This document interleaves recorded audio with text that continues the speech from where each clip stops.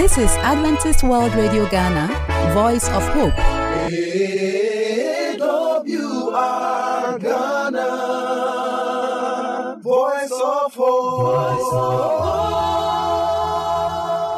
We are glad you are listening to us once again.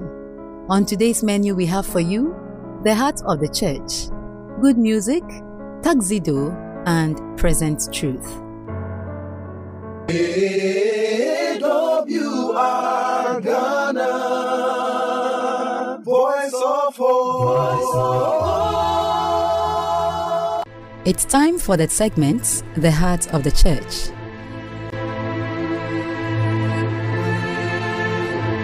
Hello, and welcome to your program, The Heart of the Church. We are here once again to continue the study as we have been doing. And for today, Monday, we have the title, Who Wrote the Bible and Where? Rather interesting, if you ask me, but my friends are still here to delve with me into the study. Gloria Osebafo. Franco Poku Boyne. Welcome, and we will go straight to the study, but then before we do that, we will have a short word of prayer from Gloria. Shall we pray? Our Father in heaven, we thank you once again for this opportunity. We ask that you go with us through your word in Jesus' name. Amen. Amen. Uncle Ben, straightforward question, which is sometimes difficult to answer. Who wrote the Bible? Who wrote the Bible? This is a very important question when you want to understand the Bible. Now, if you go through the Bible like we saw in the introduction, it is important that we take themes in the Bible to explain some of these things.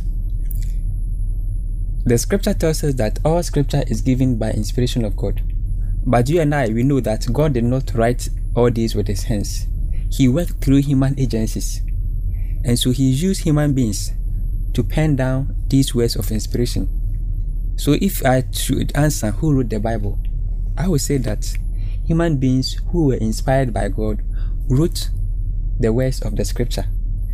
And we also understand that all these people, they have different backgrounds, they have different educations, occupations, and the rest. Yet they were able to come into a consensus as per their works, which we find in the scripture. So if you should ask who wrote the Bible, this is the little I can say on that. Indeed, there were different people writing under the inspiration of God himself. But Auntie Gloria, as we go into the study, there's another question that we need to answer. Where was the Bible written? Maybe you try to link it up if you have some on who wrote it and look at where it was written for us. From the synopsis, we see that the locations varied. 3 different continents with 3 different, very different experiences, very different backgrounds. We are told, spanning from Moses, right from the writer of the very first books, to John the Revelator. Moses was in the land of exile. Moses was supposed to be a prince, but he chose to suffer with the children of Israel. With this experience, as compared to John the Revelator, someone who was in exile, some were sheep-bearers, some were doctors, professors, tax collectors, yet they all wrote the Bible from their own, wherever they were located, and they form part of that unique whole. Their locations, their backgrounds were different. They were different, and their perspectives were different. We are told that it was not for no reason that God did allow that. It was for a purpose. Because yes, if I happen to be, let's say, a poor person, I have someone who is in the same condition as me, who had the opportunity of writing the Bible, and then that person would have written the Bible, though under the inspiration of God, but from the perspective of a very poor person, from the perspective of a very rich person, so that no matter your background, you also have your relevance. The Bible has relevance to you. Yes. So when we ask of the location, where, this is what we have to say. I think places. You are pointing us to the fact that we can all relate to the Bible in one way or the other. And maybe we should look at this scripture text as we move along. Romans chapter 15 verse 4. Okay, let's read from Romans 15 verse 4. The Bible reads, "For whatever things were written before were written for our learning, that we through the patience and comfort of the scriptures might have hope." Amen. Amen. And so looking at this scripture alone tells us that with the various diverse backgrounds we have just seen, God's inspiration is moving through scripture. Our dear friend, we have come to the end of another study.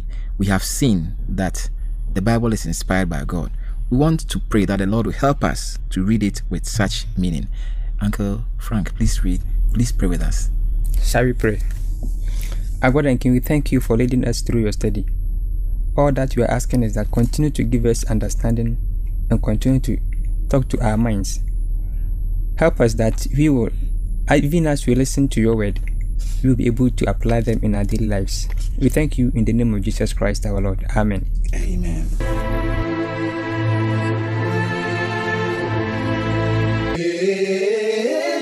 AWR Ghana, Voice of Hope. It's now time for Tuxedo.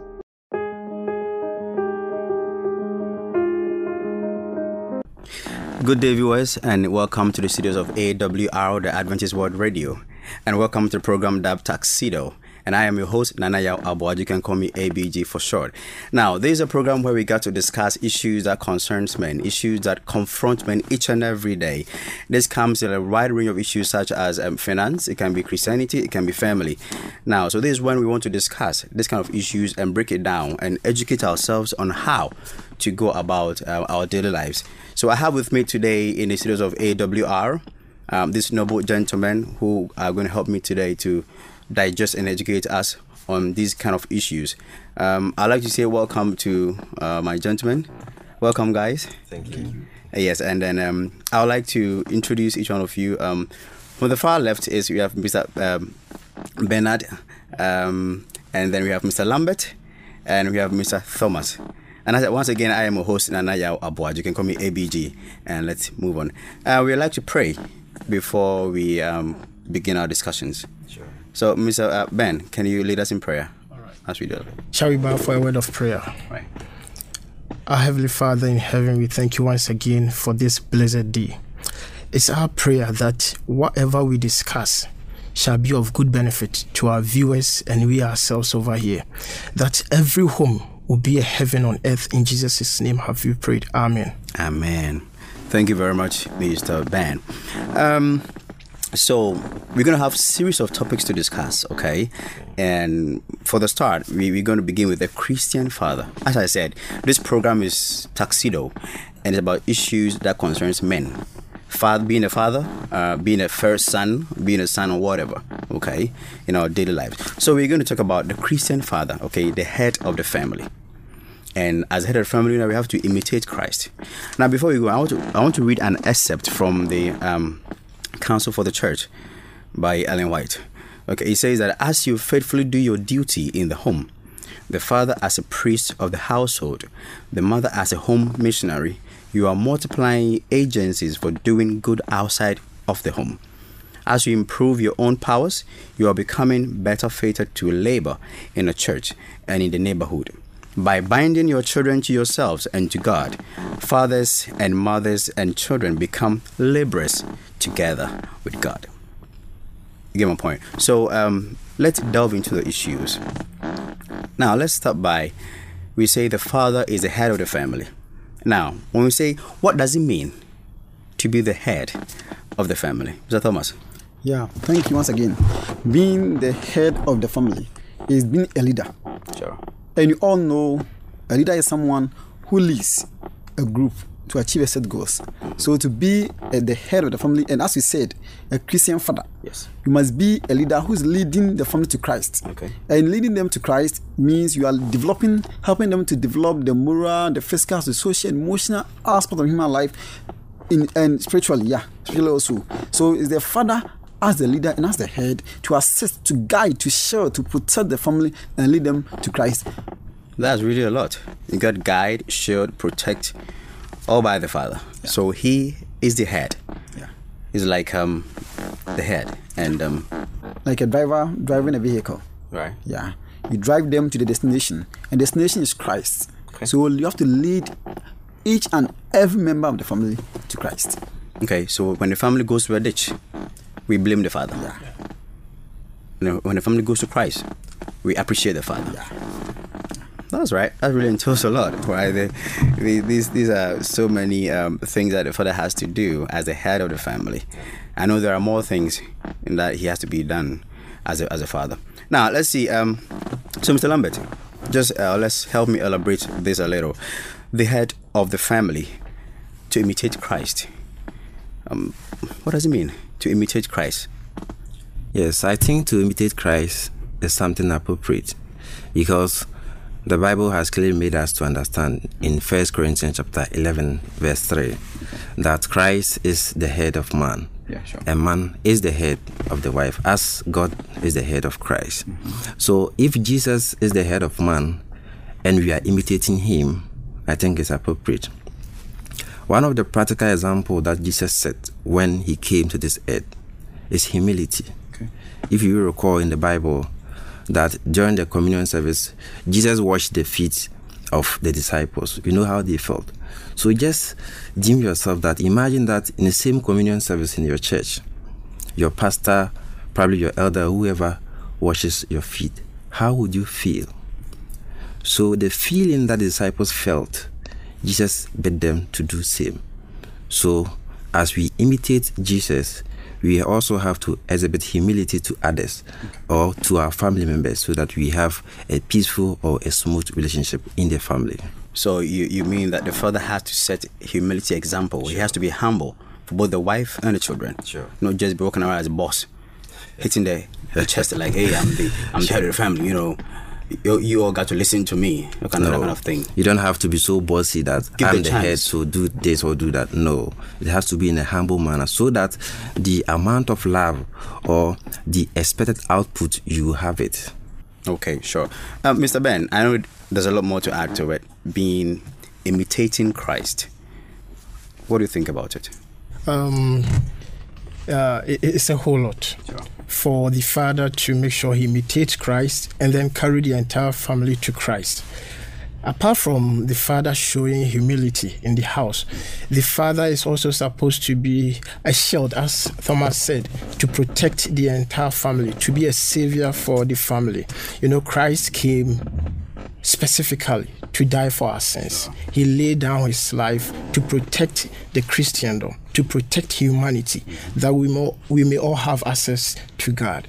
I think basically the father is also supposed to do that. Make sure he protects his family, guides them, shield them, and take them to Christ, to heaven. Then apart from that, we are also supposed to imitate Christ, that as fathers, we provide for our homes, giving them food to eat, clothes, shelter, and what have you. You know, Christ had to feed 5,000 men. That wasn't easy. Not at all. Yeah, he fed his family. That was the disciples. And then after feeding the disciples, there were extra. So what I mean is the man is supposed to work, make sure he has enough, not only to feed the wife and children, but also extend his hands to feeding the extended family and whoever comes to him for help. That's really a lot, you know, being the head and imitating Christ. You know, our time is fast running out, but just let's briefly touch on this, and then we can call it a day. In what way can the Christian father make his home a Christian home? Briefly, yeah. In what way? Okay. What I would say is the Christian father must make sure the children seek the divine protection. Okay. That has led them to prayer. Yes, and after it, we have to assist them to seek a divine guidance from the Holy Bible. Okay. Before going out, because outside is full of temptation. So they need the word of God to overcome those stuffs. Without the word, Christ was able to overcome temptation by using what the word of God said. It is written. So, as a father, you must always assist or guide your kids, the family to seek the word of God before going out. Wow. So the family has to learn or start the day with prayer. it has to be something that has to be consistent. Yes. Every day. Every day. Prayer. In the morning, they are supposed to meet as a family and pray, and also discuss their Sabbath school before they leave for their various works and then school. And then when they return, let's say 5 minutes or 10 minutes to bedtime, the family is also supposed to meet and pray. You know, my boy always tell me, that one Mompayo. That's cute. That means that I've already told him it's bedtime, go and sleep. Good. Then he will say, that one Mompayo. Yeah. So he will even remember you that the family is supposed to meet. We pray before everybody goes to their room to sleep. Okay, so just to add few to my brother, when you read Adventist Home, I think one of the chapters states that love is a principle and a precious gift from God. Right. It means that God gave us love.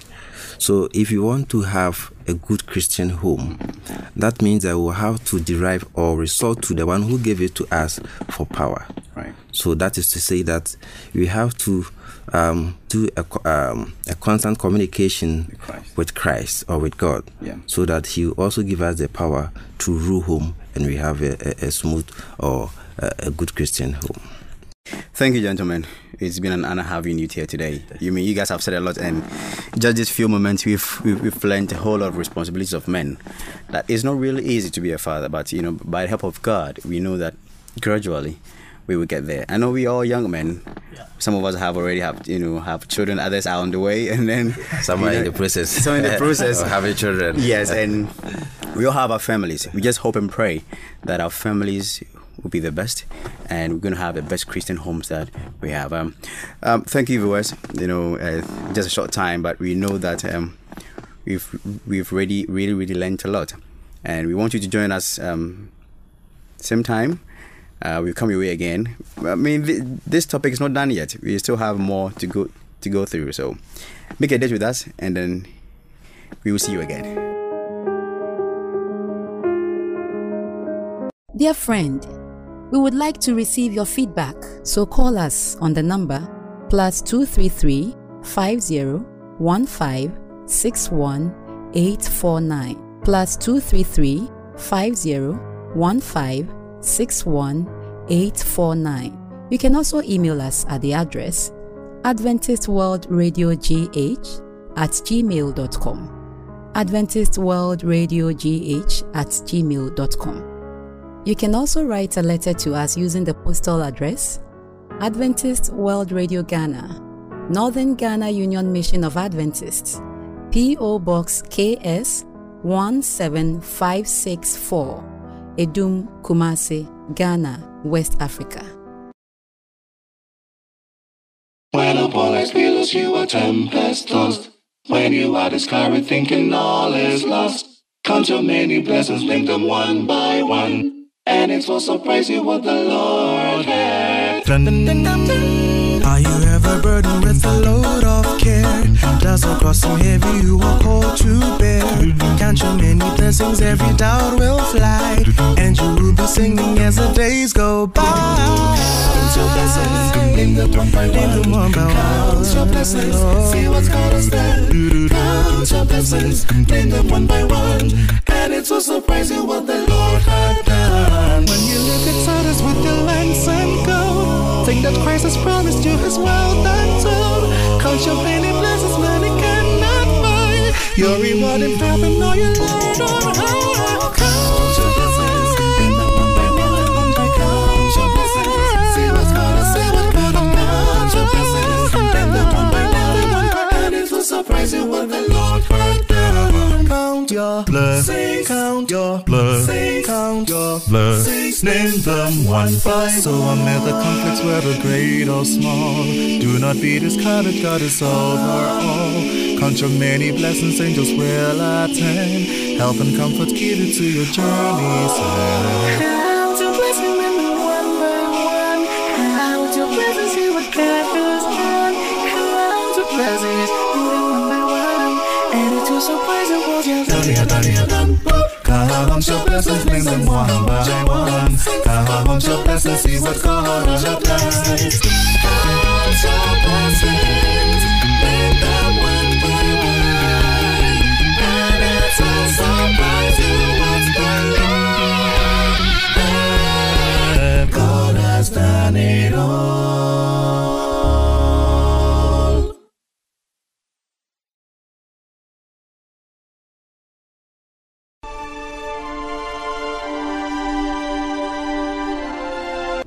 Beloved, I welcome you to the Moment of Hope broadcast.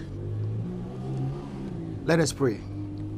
Father, once again, we bless you because it has deemed it fit to call us together, that you speak to us. I humbly ask that may you speak to your children so that we hear you speak in Jesus' name. Amen. I want us to consider the topic, why waste up the ground? Our memory text is taken from the book of Luke, chapter 13, verse 6 to 9. Luke chapter 13, 6 to 9. Then he told this parable. A man had a fig tree planted in his vineyard, and he went to look for fruit on it, but did not find any. So he said to the man who took care of the vineyard, for 3 years now, I have been coming to look for fruit on this fig tree and haven't found any. Cut it down. Why should it use up the soil? Verse 8, Sir, the man replied, leave it alone for 1 more year, and I'll dig around it and fertilize it. If it bears fruit next year, fine. If not, then cut it down.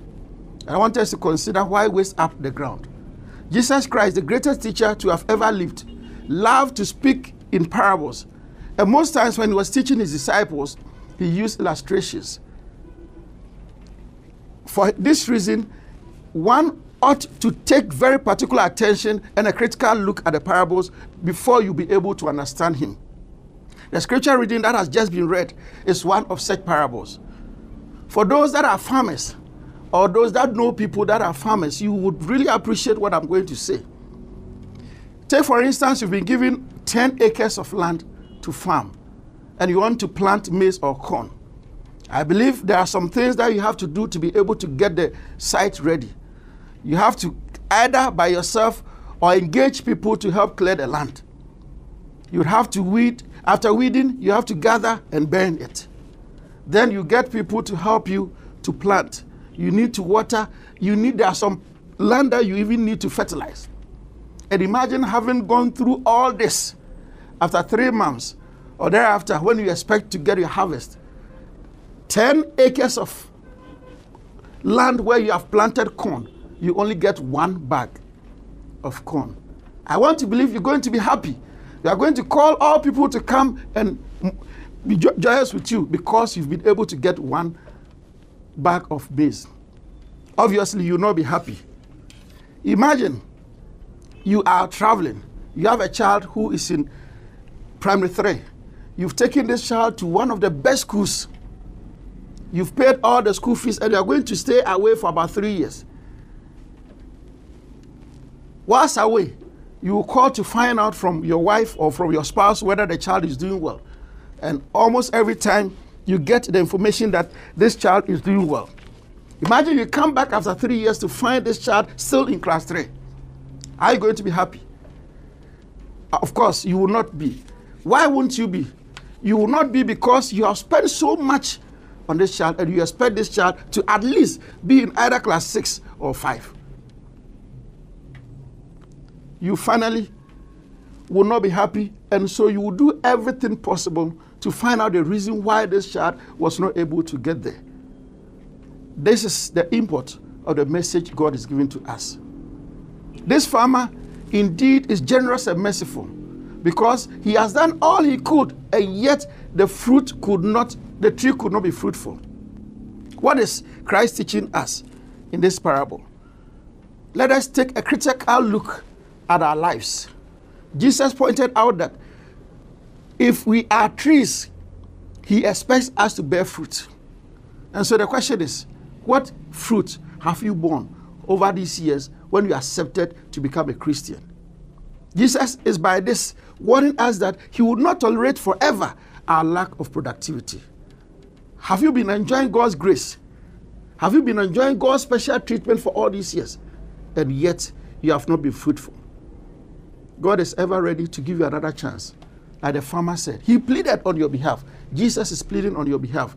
He still sees something positive in your life. And so he can make something good out of your life. Why don't you give him time? Because he's ever ready to do that for you. May the Lord continue to bless you, even as you avail yourself to be used by him. I am your humble servant, Daniel Uswansa. Amen. We would like to hear from you, so call us on the number +233 50 15 61 849 +233 50 15 61 849. You can also email us at the address adventistworldradiogh@gmail.com. adventistworldradiogh@gmail.com. You can also write a letter to us using the postal address Adventist World Radio Ghana, Northern Ghana Union Mission of Adventists, P.O. Box KS 17564, Edum, Kumasi, Ghana, West Africa. For AWR Ghana, I am Belle. May God bless you.